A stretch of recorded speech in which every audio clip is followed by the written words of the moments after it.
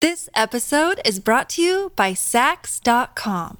At Sax.com, it's easy to find your new vibe. Dive into the Western trend with gold cowboy boots from Stott, or go full 90s throwback with platforms from Prada. You can shop for everything on your agenda, whether it's a breezy Zimmermann dress for a garden party or a bright Chloe blazer for brunch. Find inspiration for your new vibe every day at Sax.com.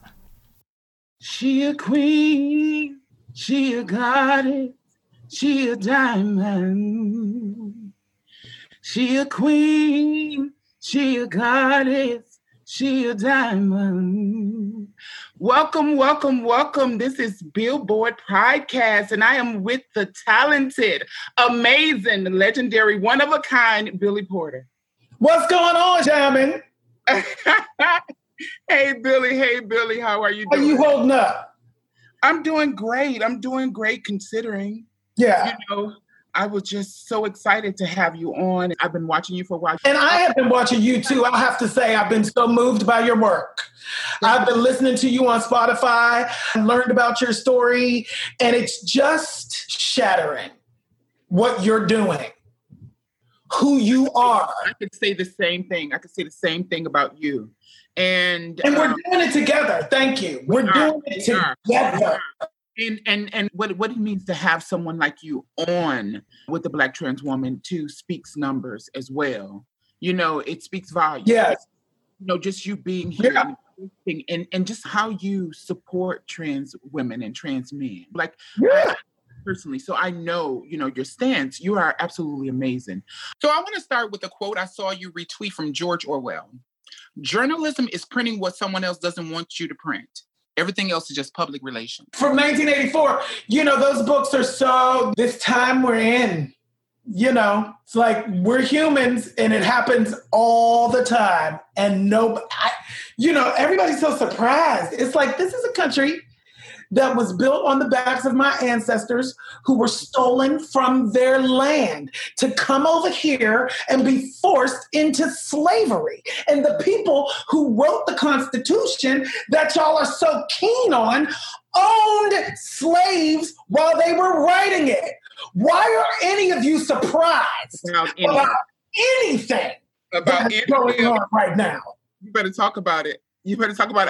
I get so furious, and we're also outraged, but nobody is really outraged because nobody's outraged enough to get in the streets. Period. And here's what I'll say. In defense of this time, because I'm also working on compassion, radical compassion. Yeah. It's like the Wild West right now. Mm-hmm. Technology is like the Wild West. We actually don't know what this is. We're in the middle of discovering it. Every day is a new discovery. And my question is, the world only spins forward. That's all we can do. Technology is here, right? It's here to stay. It's not going nowhere. Social media is here to stay. What do we take from the past? I'm speaking of like the civil rights movement in particular in relation to this time where we, the people, must rise up. What do we take from that time? Whether it's the sit-ins, whether it's the bus boycotts, whether it's the marches, the community organizing in that way. How do we take that? I think we're starting to learn. Yes. Yes. But how do we take that and mold it with social media and reactivate in the way that we were activated during Vietnam War, and the way as people we were in the streets because that's the only place you could be. Right. Now we have to figure out what's the combination of that. I don't know what it is. I don't have the answer, but I'm throwing that question out to the world. But social media is so regulated, though. I mean, there's certain hashtags. You add Black Lives Matter, you know you're going to have a problem. You're targeted, you know, and so you're looked at as a threat. Great. You should be. We should be. Yeah. It adds back to what's happening with us being killed on the streets. The ones who are out here talking about it are being killed. Our people are being killed. Yeah. And it's our activists. It's the people who have always been front and center, like King, like Martin. Yeah, it's called assassination. Right. It's called, once again, why are we surprised? We're not surprised. This is what it is. There will be blood.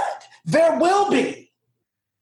How do you really start talking about the industrial complexes, these systems that are put into place that, I mean, they're not broken. They're doing exactly what they were created to do. Mm-hmm. Everything from the police system. Yeah. It's a modern day slave catcher. Yeah, totally. Are they for us? Are they out here protecting our lives? No. When we say many are, and some aren't. But, it's a constant evolution. Mm-hmm. It's forever evolving. And we have to keep showing up. We can't get discouraged. We have to just keep showing up. That's all we got. That's all we got. What's the evolution in activism you've seen in queer spaces recently? The fact that trans is at the forefront. Trans rights are at the forefront now.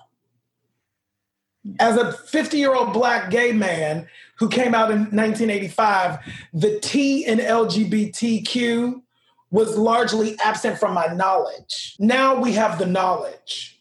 Now it's at the front. Now we have television shows. Everybody knows that's the first way in to change is through the arts. That's the first way in, always. Nobody would have ever been able to receive a Black president if Morgan Freeman and Denzel Washington and blah, blah, blah, and so hadn't played Black presidents. Dennis Haysbert, whoever.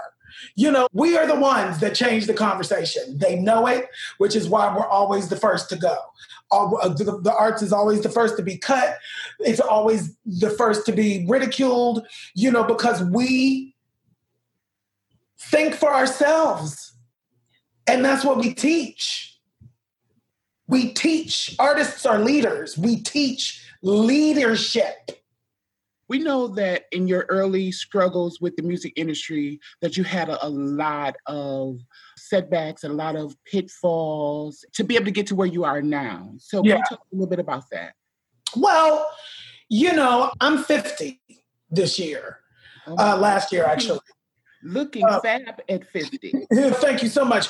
When I came into the business, it was the 80s, the mid 80s, early 90s. I moved to New York in 1990. It was a very different world. We were in the middle of the AIDS crisis. I had a record deal on A&M Records. My album, Billy Porter Untitled, came out in 97. It was a very closed, homophobic, violently homophobic, dangerous space for anybody who presented like me. And by that, I mean, just like a regular guy. It's like I can be flamboyant, but that's not my regular place. My regular place is just a regular, normal person, but it was never going to be masculine enough to be received in the mainstream. So I was dismissed from the music industry proper. Theater was a little bit more open at the beginning, especially when I could be used as a tool. I could be used as a clown. I could be used as the best friend, the fashionable, magical fairy that sprinkles all white people all the time. But there's no connection to the actual human being who's doing that.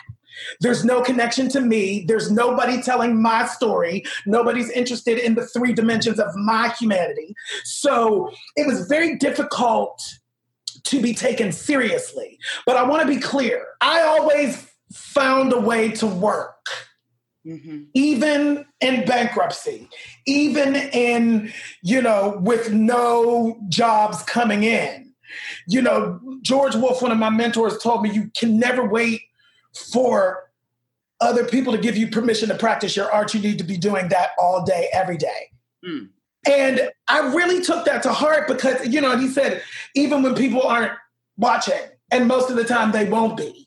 Like, it's like, I had to make the decision. Am I an artist or do I want to be a superstar? The two are two totally different things. Superstardom. You managed to do it both. Well, I think what happens is sometimes when we acquire extreme success in this industry, the byproduct is some version of celebrity, some version of fame, some version of household nameness. That, for me, though, became a byproduct of the work a long time ago, over 2 decades ago. I stopped needing to be validated by some sort of stardom, by some sort of, outside force. It's like, let me just do my work. Let me just do the work. Let me just be ready and do the work. And however the chips fall is where they fall.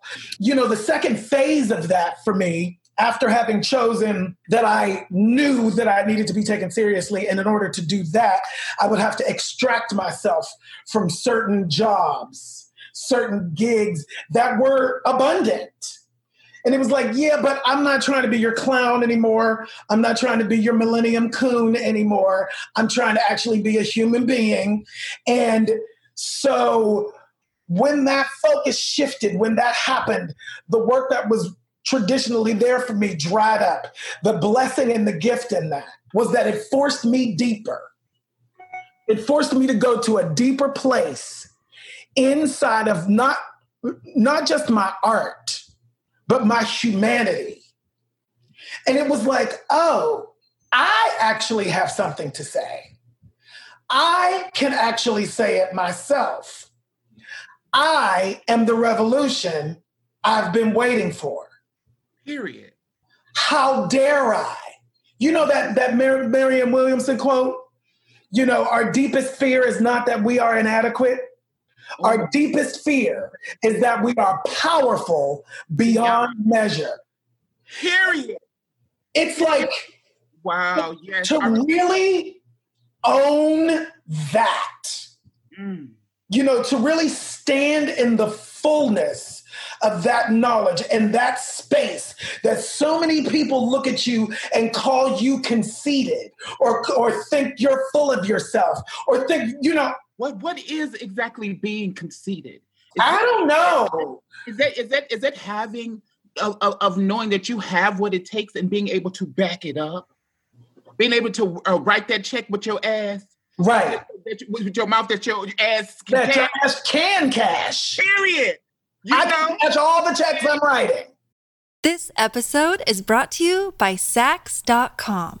At Saks.com, it's easy to find your new vibe. Dive into the Western trend with gold cowboy boots from Stott, or go full 90s throwback with platforms from Prada. You can shop for everything on your agenda, whether it's a breezy Zimmermann dress for a garden party or a bright Chloe blazer for brunch. Find inspiration for your new vibe every day at Saks.com. Do you feel like there are still barriers to those glass ceilings that still need to be shattered? Yeah, I think that, I've been getting into Buddhism and I have, Frederick Douglass, I've said this a million times, but Frederick Douglass said eternal vigilance is the price of liberty. It's like, right. We are on this planet and we live on this planet in a space where for whatever reason we think internally that there's supposed to be no suffering, there's supposed to be no pain or something like that. One of the things that I've really been meditating on is this idea in Buddhism that life is suffering. That doesn't necessarily have to be a bad thing. That's what it is. So when you radically accept that that is the journey, then you begin to reap the benefits of living the journey, of being on the journey. That's what I have discovered. It didn't happen for me when I was 25 because I wasn't ready. I say that all the time. Oh my God, that divine timing. I wasn't ready. We may think that we're ready for it, but we're not. We're not. Those things that are going to come in our way. Yeah. And I feel like, like you are a perfect example of that too, and how you navigate the industry. Like, I feel like I couldn't navigate it like that at 27. My record came out. The record labels were clowning me. It was horrible. And I didn't know how to fight back at that time. I didn't know how to stand up for myself at that time. I didn't know how. I didn't know how. I had to live long enough to get to this other side. And now I've been blessed with a second chance. You have to have a story, Billie. Yeah. You have to have a story. Because the pain and the hurt that came with your experience of your life and your story, you had to be able to relay that. Yes. Through your voice. Like, yeah. I listen to your voice and how your voice has even changed. My voice has changed. Your music. Oh my God. Now I listen. My voice has changed. This is happening here. I had when I first started, when I first came into the business, for lack of a better description, I was an extreme singer. I call it extreme singing. Broadway. Broadway, vocal. No, it was actually Broadway, but Broadway by way of the Pentecostal church. Broadway by way of the Clark sisters, the Hopkins family, the Winans, Tremaine, by way of that. So, I was a black man who sang like Jennifer Hudson. My voice was high, it was clear, it was, there were no limits to it. I could do anything at any time. I had cords of steel. And, my voice was my weapon for so long. Because in my younger years, I discovered that when I sang, the bullying stopped. Mm-hmm. When I sang, the shaming stopped. Same thing for me. When I sang, people forgave my sissiness. Mm-hmm. All of a sudden, it was all right for me to be a sissy. As long as I was singing, it was all right. Period. Oh, let's talk about it. And so everything was about my voice for the first half of my career, coming from me. Mm-hmm. And what I had to do was get to the place where I saw myself and I understood myself as more than my voice. Mm-hmm. You know how India Arie says, I'm not my hair. I'm not my skin. I'm not this voice. That's not all I am. Right. It's not all. Right. There's a human being attached to this thing, this gift. So anyway. You show up in so many different ways beyond music. You're on Pose. You have an amazing message on Pose as well. Did you think that Pose would be what it is now? I knew it had the potential to be. I'm just so grateful I lived long enough to see the day where my story and my community's actual story mm-hmm. is being told in the mainstream and being told by the people the community who are living it or have lived it. It's a very special thing. That is change. Mm-hmm. And as we talk about what's not right, I also want to put the spotlight on the things that are happening. The things that are right, the good shit that is happening. Mm. There's a lot of good stuff that is. We have a long way to go. We will always have a long way to go. That's human nature. Speaking of that long way to go, now you don't have a long way to go because you got that Emmy. Can we talk about what that means? What does that mean now that you have an Emmy in your hand? Well, as the first African-American openly gay actor to win lead actor in a drama, mm-hmm. It's exactly what I asked for when I walked away from all the shit that I was being offered over 25 years ago. This was what I saw. This is what I envisioned.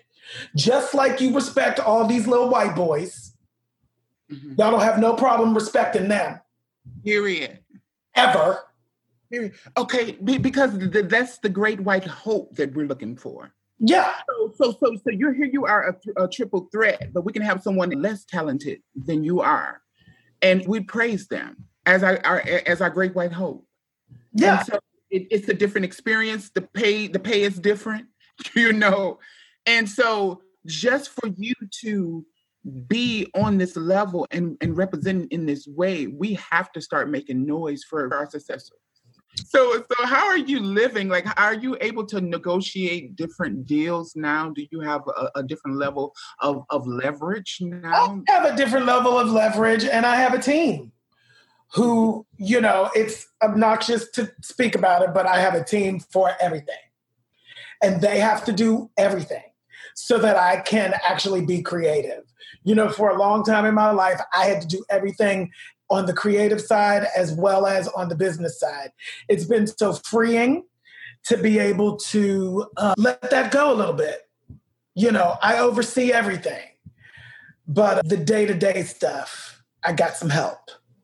So how can our Black and Brown TG&C family have more power in entertainment business? I think we're all discovering what that means. Yes, Janet has a first look deal. Yes, Stephen Canals has a deal at Warner Brothers.